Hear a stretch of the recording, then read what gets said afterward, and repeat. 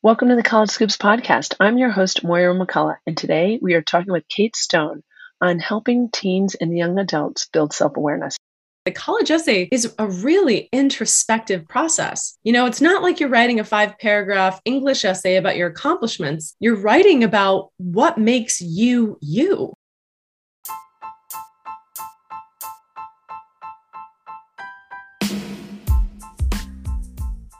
This is the College Scoops podcast, and I'm your host, Moira McCullough. We focus on everything college related, from the admissions process to where to eat, stay, and explore on and around campuses. Our guests include founders, educators, authors, and experts in the college space. Join us as these experts share their knowledge, experiences, and lessons learned to help you have stress-free, informative, and tasty college journeys. Whether it's your first or last child going to college, or you're just interested in going to a college town for a game or meal, we've got you covered. If you haven't already, please subscribe to the College Scoops podcast to get the inside scoops on everything college related, and leave us a review. Thanks to all of our sponsors, partners, and the entire College Scoops ambassador team for helping us bring valuable content to our community. If you would like to support College Scoops as a sponsor, please head over to Patreon at patreon.com/College Scoops and sign up as a sustaining listener, insider, or deluxe sponsor. We have exclusive benefits for our members and even a College Scoops care package. Kate received her BS in Communications and a minor in Creative Writing at New York University. She continued as a Princeton University Teaching Fellow in Asia shortly before starting her college consultancy, University Gurus. Kate transformed her passion for creative writing and storytelling into actionable strategies for the college admissions process. Kate has worked with hundreds of students who have gained acceptance to dozens of excellent institutions, including but not limited to Columbia University, Stanford, University of Chicago, NYU, Brown, Berkeley, UPenn, and USC. Welcome to the College Scoops podcast, Kate. Thank you so much for joining us today. Thank you for having me. I'm really excited to talk to your audience about the college essay process and everything that I've learned over the last 10 years teaching this stuff. And hopefully I can help demystify it a little bit. You work with so many young adults, students who are applying to college, and then you work with a lot of young women, coaching them and trying to instill confidence and self-awareness. How do you even get involved with helping students and young women in particular? Oh my God, that's a really amazing question. And I actually don't mind getting a little bit personal about how I started. My own high school experience and college experience was really difficult and really challenging. My young adulthood was not smooth, which I think, a lot of young adults can feel that way, but mine in particular was rocky, messy. I had very little guidance. There was addiction going on in my family at the time. I was essentially kind of adrift without much support or real wisdom. People actually saying to me, stop a second, check your behavior and ask yourself what's motivating this, what's underneath what's going on inside of you. And so I took a big journey. I did a Princeton University teaching fellowship in Asia. And then I ended up in Bali and I was working with young kids there, specifically young women. And I got into 12-step program, which is for families of alcoholics, Al-Anon program. So it was the first time I was in a room with a group of adults who were being so vulnerable and honest about how they felt and about what their challenges were. And I was like, wow, I feel the same way. This is the first time anyone's been so transparent about what they're going through. And I'm going through it. And I've had no one to talk to for most of my life about this. And so I, developed relationships with adults in those rooms. And then it sort of parlayed into my teaching. So while I was tutoring, I was also applying the wisdom that I was learning in those rooms to my coaching and teaching with these 13, 14, 15-year-olds on this beautiful island in Indonesia. And I remember actually one of my mentors saying to me, pay very close attention to the work you're doing right now. It's important and it's probably going to carry on throughout your life. And he was absolutely right. And, I came back, pursued a career in acting, went to theater school in New York City, came to Hollywood, and I was teaching the whole time, the last decade, and doing college essays and teaching writing. And if listeners are out there wondering about the college essay is a really introspective process. It's not like you're writing a 5-paragraph English essay about your your accomplishments, you're writing about what makes you you. What are the values that encapsulate your life, and how have you demonstrated those values, and what are the challenges you've had, and what are the questions you've been pondering? And it's supposed to be conversational and introspective and much less formal than I think students assume it should be. That's usually the comment I get is, oh my God, I didn't know it could be this informal. It's a surprise for most students. When I listen to you describe it like that, it kind of opens up so many ideas because they have to be vulnerable. And it's not easy to be vulnerable. So I think that's the first thing that you've just demystified and de-stressed. This is hard. It's not easy. It's hard because you're doing a lot of self-reflection and introspection and figuring out you, which is not easy. What makes you tick? I mean, I work with a lot of students, and some of them are very high achievers, and they've accomplished a lot in their high school career. And when we get to this part of introspection and coming up with what are our ideas, what are the themes we're going to explore, they often stop and go, oh, I can't believe I've never done this before. I can't believe I've never asked these questions before. Like, we have them doing so much that we don't offer them space or time or a container to stop and really ask themselves, why are they doing this stuff? What is the purpose? To really enjoy the process of learning. I remember I was at some high school event for one of my kids, and there was a speaker who succinctly said basically that we're always worried about the next 5 years, and we're always trying to get there, but we've never stopped to enjoy the moment. And then he said, so you're trying in high school to get on that team, and then you're trying to get into college, and then you're trying to get to grad school, you're trying to get married. You wake up at 60, you're exhausted, and you're like, what for? It was a blur. I don't think of mental health inner education, which is what I teach. I teach inner education for the outer world. This is not peripheral. This is not a tack on. This is core fundamental to your external success. It's a requirement. Yes, you can have a ton of external success in the world. There's plenty of examples to prove it. But a lot of the time, those people, when they're open enough, and when you get them on podcasts or you listen to them in conversation, they reveal the struggle it's been to match their outer success with their inner world, to feel like they have some control and semblance of satisfaction with their inner life and how they feel inside.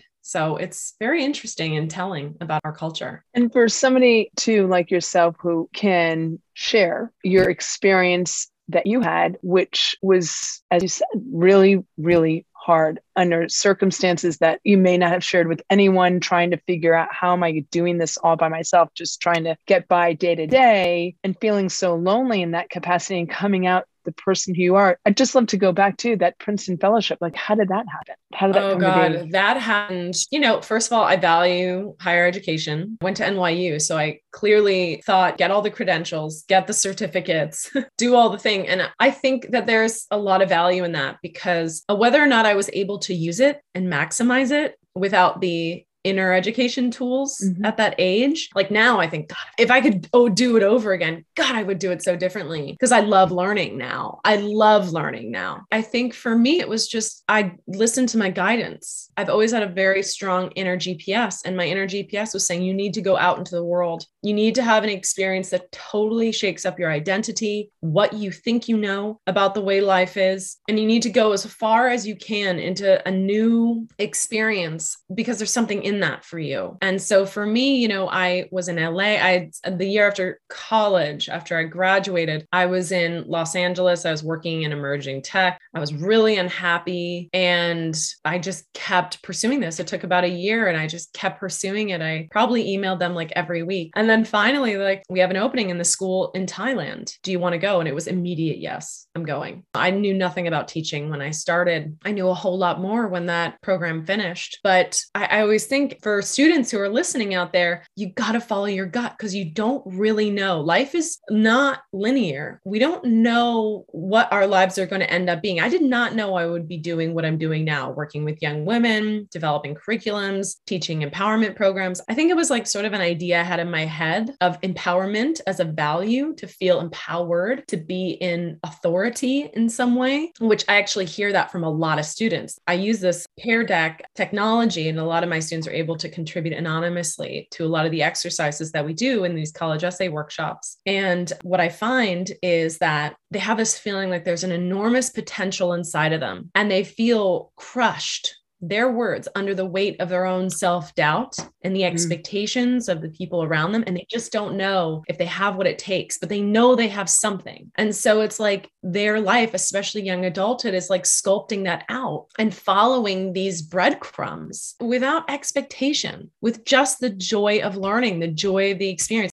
I love the Harvard Divinity Bulletin. It's beautiful. It's a whole bunch of spiritual teachers and seekers who are highly academic and intellectual talking about spiritual wisdom. There was one year where they talked about how important it is to travel out from the known center without a passport, how important that time is to be hanging in the wings of your life. Like, what am I doing? Who am I? What is my life? It's such a precious, precious experience to have that we avoid because we want comfort, we want safety. We want to have a good job or the good salary. That's not actually what produces the magic, the inspiration, the ideas that are meant for us and that we're meant for. And so take those risks. If there's something, anything that I learned from the Princeton program or anything I've done, take those risks. It might not make sense, but over time, it will form a picture that is really beyond what you could have imagined for yourself at 20 or 19 or 17. At first, I would have said, oh, that was so transformative for you. But in a lot of ways, you were given the space, the safety net of the people that you were with. You mentioned you had a mentor who like encouraged this curiosity and vulnerability and being open. And I think sometimes we say, oh, it was so transformative, but you had it in you. You just didn't have the opportunity, the confidence, the ability to share. Your work with students too are allowing them the safety net to explore. Absolutely. Right? When you say the challenges that you see a lot of students are faced with right now, you mentioned kind of like the rat race. You're on a routine. Every minute is programmed and you're doing things without questioning. Is this what I love? Is this what I want to do? Will this make me happy? I always think that humor is one of the best things. You have to smile every day. You have to enjoy what you're doing. So how do you start that process with students and get them to uncover those hidden gems that they have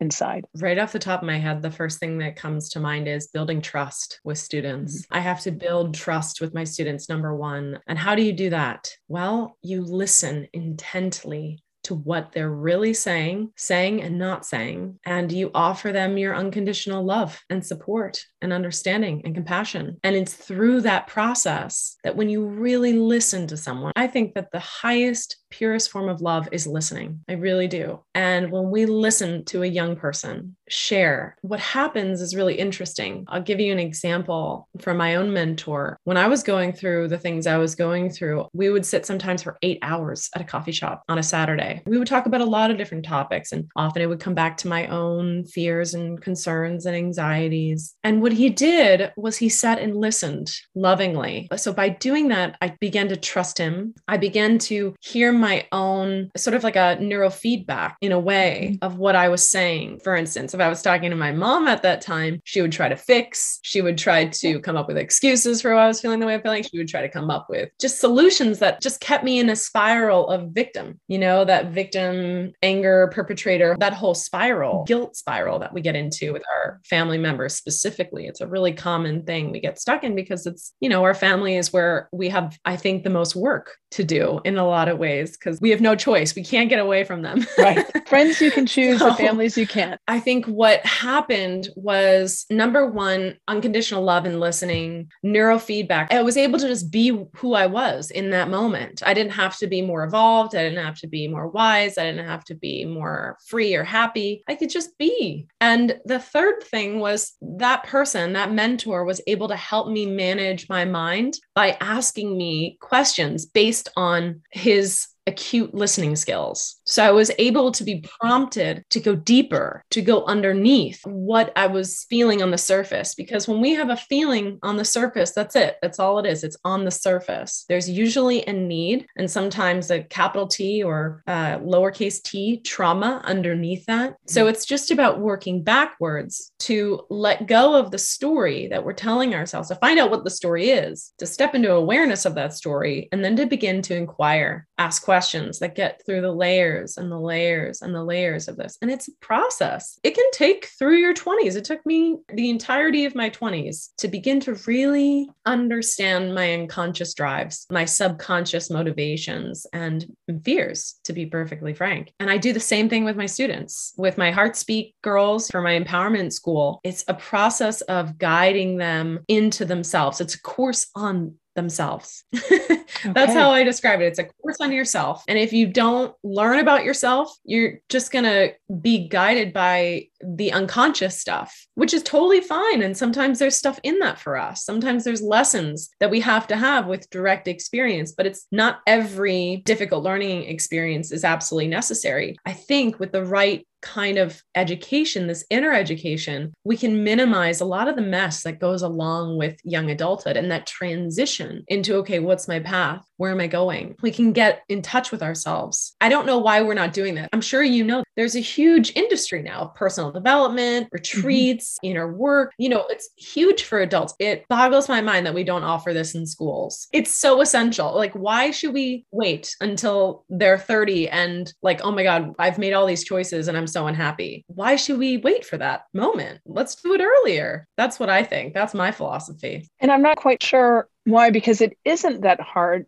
to implement. You have to be willing to do it. There's no right answer. You get so into certain courses, certain teaching philosophies that don't require that level of depth and curiosity and inquiring, that there's not a right answer at the end of it. It's more of what you learn about yourself. And that's something that can't quantify. Maybe that's why it can't be implemented. And there's a lot of people who probably are uncomfortable with that, teaching it first off and listening to it. It's scary to start teaching this. I've been teaching college essays and writing and other subjects for years. When I started teaching inner work, and I've been doing inner work for, over a decade, it was confronting because the key is that the more vulnerable and available I am to my own stuff that arises, because I'm looking at these girls and I'm going, oh my God, I know I've been where you are. And I'm thinking it and I'm like holding space for her. And I'm also going, little Katie too, I see you too. And I think you have to have a certain level of your own personal development journey underneath your belt to be able to even show up for these kids in that way. Because it does take a lot of spiritual capacity, personal capacity to do that work. And I think that's a really good way to phrase it, because that's scary and it's a lot of work. It can be mentally draining, both for the person teaching it and for the recipient, because you said very clearly, like the listening component is so important. To just clarify, you do a lot of work helping students with their college essays, the personal statements, helping them express who they are and what they're all about in a way that would resonate and that would really share and enlighten somebody about why me. Did you start your other coaching and mentoring with young women as a result of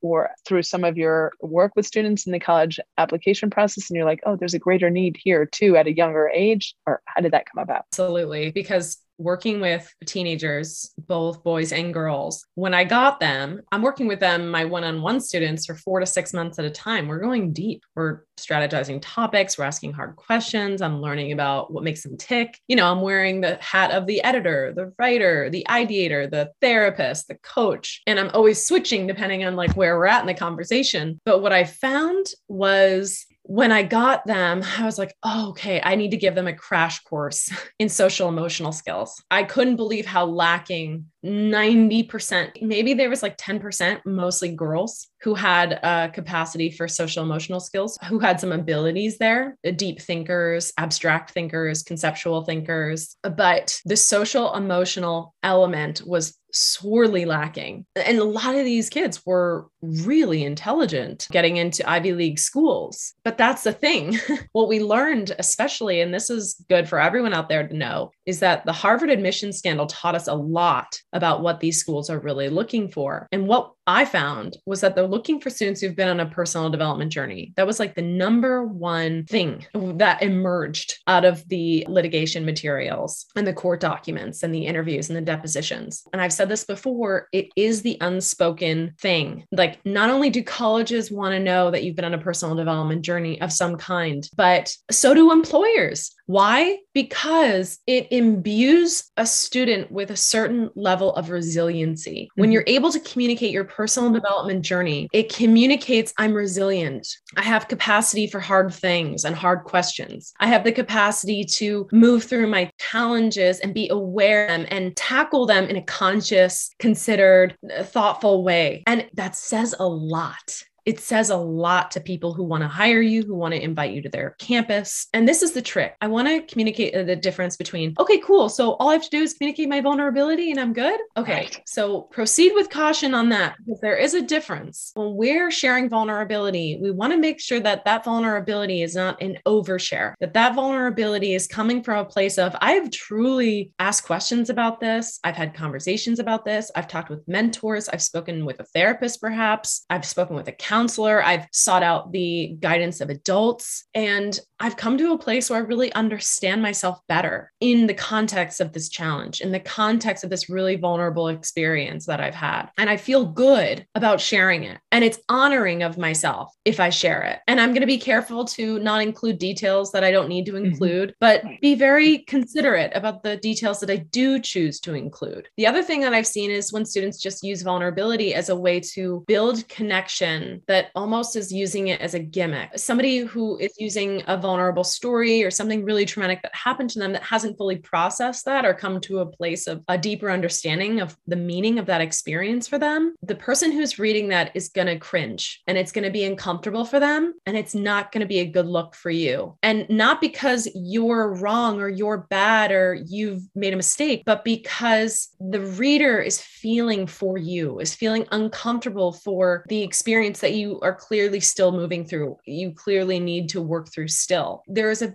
big difference between sharing vulnerability for the sake of it and sharing vulnerability that you've genuinely done some work on. When you described it like that as a reader and having a student say, well, I just shared this really personal situation, but absolutely like the way you've described it is you're sharing it, but haven't worked through it. You haven't delved into it. And so what? I hate to say it as a reader, it's like, well, what do you want us to do except for feel your pain and feel like you're going through something really challenging, but you haven't processed it or you haven't learned from it. You haven't moved on from it. That's hard as an admissions reader to do anything more than just like, okay, what do we do now? And just push it off to a lost opportunity. It's actually a huge red flag. We're in a mental health epidemic. So a lot of students are asking me, well, I have this mental health issue. Should I write about it? And it's like, proceed with caution on that too, because oftentimes writing about mental health issues can raise more flags than anything else. And again, not because there's something wrong with you, but because they're worried about if you come to their campus, do they have the resources to support you, to help you? Really good point, because you always hear that coming up in terms of the topics. There are topics that are, as you said, red flags, no-go zones, and proceed with caution, but almost there are other things that you could write about that would be better. And I want to clarify too, Kate, I have boys as well as a daughter, but what you're doing too is when you clarified you work with students, men and women, and that the hard part too is women sometimes are more comfortable sharing and voicing their vulnerabilities. And there's a lot of boys, young men who are not in an environment where that is received well, encouraged. So that's great work that you're doing too, trying to help those young boys and men share who they are and be vulnerable and trust that it's okay to share this feeling or this story or these emotions with somebody. You know what I see? Again, this anonymous technology is kind of amazing because I learned so much about teenagers. Like on the back end of this technology, seeing their answers to like, if you really knew me, you would know, finish that sentence. And then what does vulnerability mean to you? And the boys more often than not will define vulnerability as something that makes you weak. And girls will often define it as something that reveals more about who you are. And that's the difference in interpretation between male, female, which I find really interesting. When I have been trying to always encourage my sons, it takes somebody who's strong to be able to admit and express themselves in a way that is vulnerable and open. And that's not easy, but it's the strong person who can do that. Advice, because I know we have to have you come back on. There's so much here to talk about, but advice too for parents. I'm a mom. I want to like swoop in and help and like take care of my cubs whenever they're going through a tough time. Any advice that you would have? And you mentioned too, when talking with your mom, how there were certain dynamics or ways that, you communicate that you think as a parent you're helping and you want to go and help. You just don't know how to help. Any advice that you would have for, a couple tips on how to help and support their sons or daughters? This might not be easy to hear, but your child is their own being. They are their own person. You've been their guide, and they have to make their own choices, and they have their own journey to take and their own lessons to learn. And you can't protect them. You don't need to, because those lessons are going to make them who they are. It's the fire in which their character will be born. The second thing is worrying is not love. Worrying is not love. And when we imagine our child in these terrible situations and we imagine the worst of what could happen, oh my God, where's this going? That is envisioning a negative outcome for your own child. So you want to manage your own mind here. You want to manage the vision you have in your head. Visioning is really powerful. This is not woo-woo stuff. It's backed by science. We know that when we envision something, that we actually are 88% more likely to get it or to manifest it. They've actually done studies on this, self-authoring. So what you want to do is really think of the best possible outcome for your child. Imagine them thriving. Imagine them working through their issues. Imagine them doing well in school and meeting great friends and having great life experiences, and be there to talk with them, to listen. Talk less, listen more. It's a good tagline. It should be a bumper sticker. Talk less, listen more. Yeah. One part before I ask you the last two questions is something I took on from my parents, which irritated me when I was young. They would always say, take out a pen and paper and do the pros and cons. And I'm like, oh,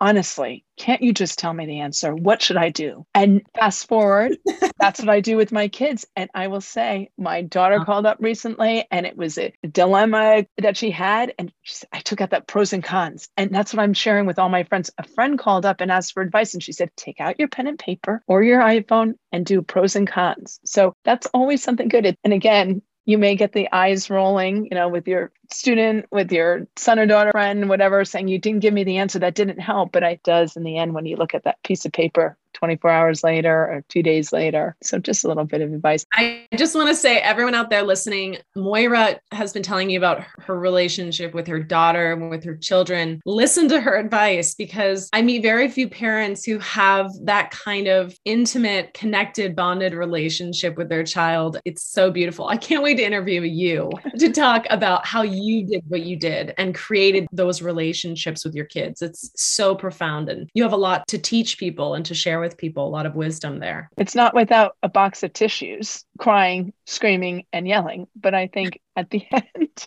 it's a lot of hard work, but it's worth it in the end. Thank you, Kate. What do you wish you knew before attending college? I wish I knew that learning from different types of people, different ages, different disciplines is essential. That the best ideas come of interdisciplinary studies, that the best, most inspired, most interesting ideas that actually impact the world, that actually have the capacity to solve problems, are at the convergence of different subjects and different disciplines. And so don't just stick with one thing. Expand your knowledge base. Learn from many different people in many different fields. That's where the ideas will come to you. That's where you'll have those eureka moments. And it might not happen, in the next year or even the next 5 years, but it will happen. So learn as much as you can. Become intellectually curious. It is the most important marker of a successful life. So that's what I would say. I'd like to be in class with you, Kate. We'll go back for like a PhD or something in our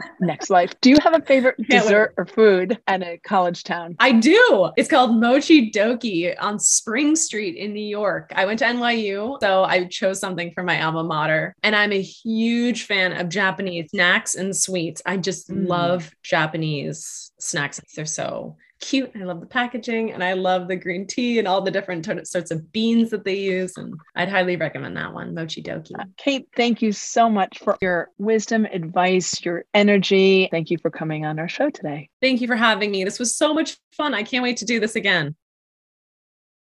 Thank you, Kate, for shedding light on the importance of self-awareness and self-reflection. Being vulnerable is not a weakness, but a powerful tool you can use to learn about yourself and understand how you have been shaped as a person. This understanding is not only important during the college application process, but throughout your entire life. You can find all of our show notes and links to the helpful resources mentioned throughout our conversation on our website at collegescoops.com/podcast. You can learn more about Kate and University Gurus on their website at universitygurus.com. please take a couple minutes to rate, review, and subscribe to College Scoops.